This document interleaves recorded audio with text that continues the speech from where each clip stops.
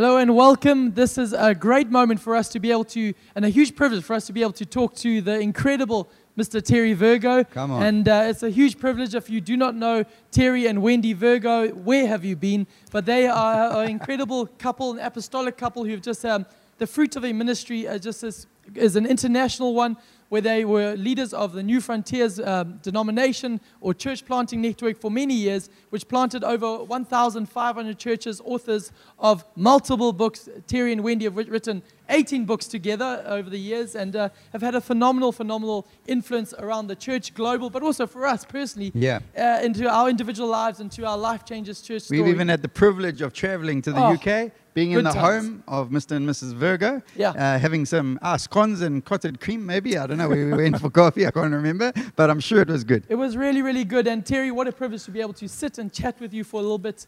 And Terry, maybe we can just jump in right there. This is the year 2022. Yeah. A lot has happened. We've just been on the back of 2 years of COVID and just unprecedented times. The phrase that we seem to say a million times over the last 2 years.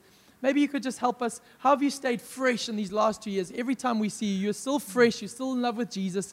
You've still got new content, a fresh revelation of Scripture. Yeah, maybe it's a great place to start. It's just, how have you managed to keep your heart fresh in a time where the world has gone stale?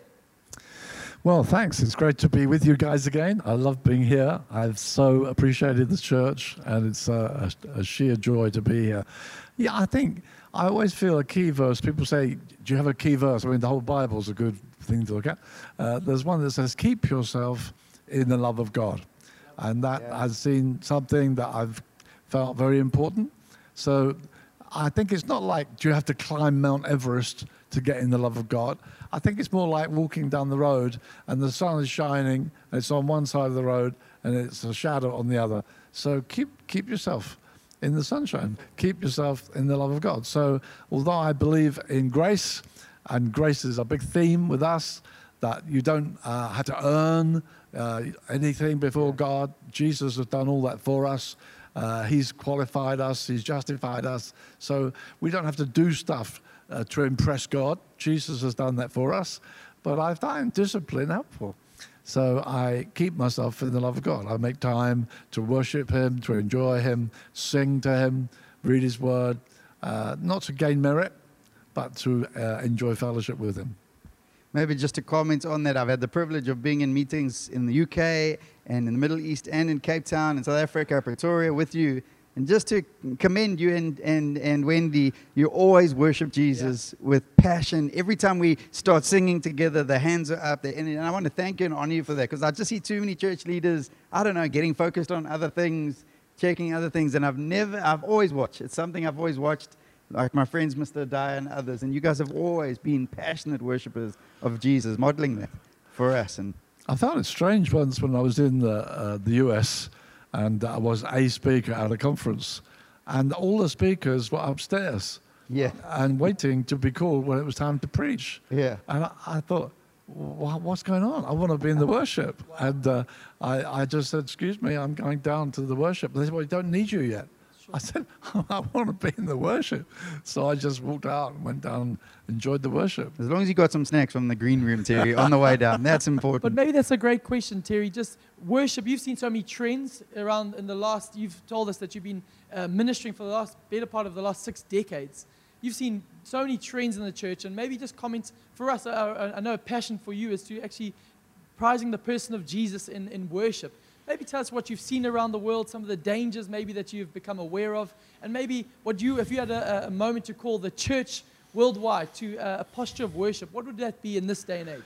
I think that the verse that comes immediately to mind when Jesus said, God is seeking those who will worship Him in spirit and in truth.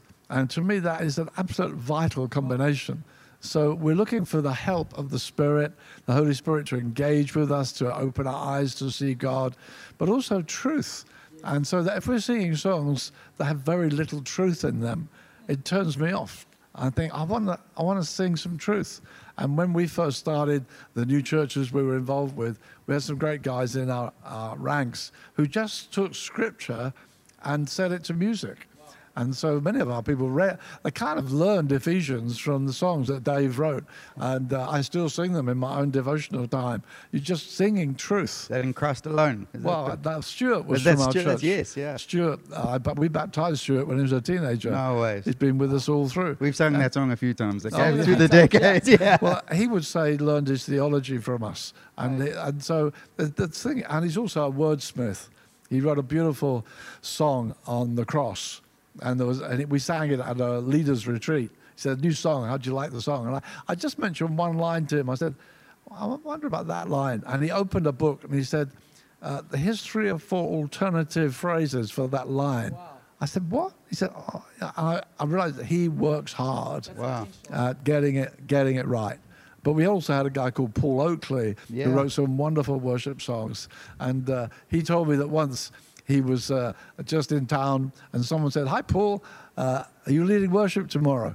And he said, "As it happens, I am." He said, "Oh, great, I love it when you lead." And that really that troubled him. He said, "It's not about whether I lead or not." Wow. And he said, I couldn't settle for it. And he's a very sensitive guy. And he wanted to phone people and say, "Can we rearrange who leads worship tomorrow?" I mean, that's how silly he got about it. But in the end, his wife had gone to bed. He's wandering around the house. And he said, "I was in the kitchen." And he said, "God gave him that song. It's all about you, Jesus, not about me, as if you should do things my way." He said, God just dropped it, the whole thing. Melody, words, the whole deal. And he taught it the next day. So you got Stuart, who's kind of carefully writing, a wordsmith, like Graham Kendrick used to be a real wordsmith. And then Paul just said, he just came down out of heaven. I just sang it. And so different guys get their inspiration in different ways. But to me, does it stir my spirit? And is it truth? And so, Martin Luther, he taught the people truth by writing great hymns. And then Wesley wrote, and of course, many people were not literate. They couldn't read anyway.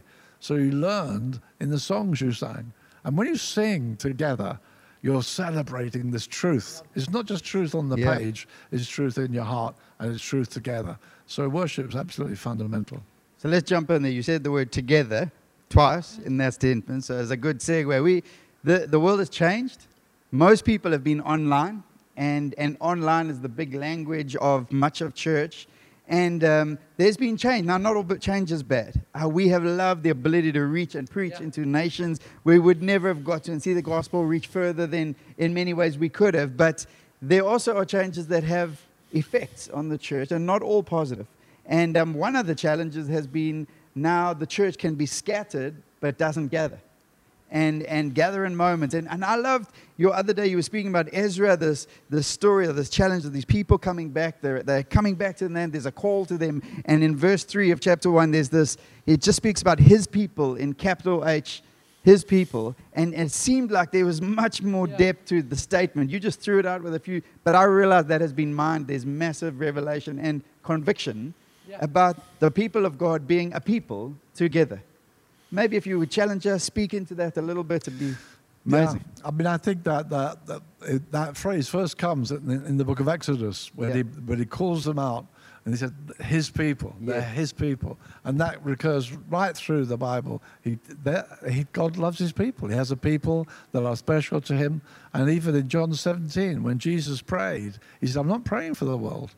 I pray for these you've given me, and for those who will believe through their testimony." So he's very focused on the people that he wants for himself. But they are meant to be together. And so you do see in early Acts, that word together keeps on coming. In Acts 2, 3, 4, they were together. They were together. Yeah. And it's almost like their life, their address was together. And then each day they would go out into the world. Well, as for us, people live in the world and sometimes come to church. And through the COVID thing, we've had to go online. Yeah. But it really is second best because we're meant to be together. And I was struck years ago when I read there are 40 one another verses in the New Testament. Wow. And that's one of the reasons we began to do a new kind of church, because we want to see where every member is functioning. So pray for one another, encourage one another, confess your faults to one another. All this one another, we're meant to be building one another up. Yes. So where you're not together, you can't do that. So the one anothering is not happening, and you can't reach maturity alone. You need other Yeah. people. No, it's amazing. I mean, maybe to push that idea a little bit more, what do you think? Because I think Rick Ward put it in the language of being a believer and stopping there versus being a believer who belongs, and pulled into a story where you belong. And I'm not talking just name on the roster of a local church.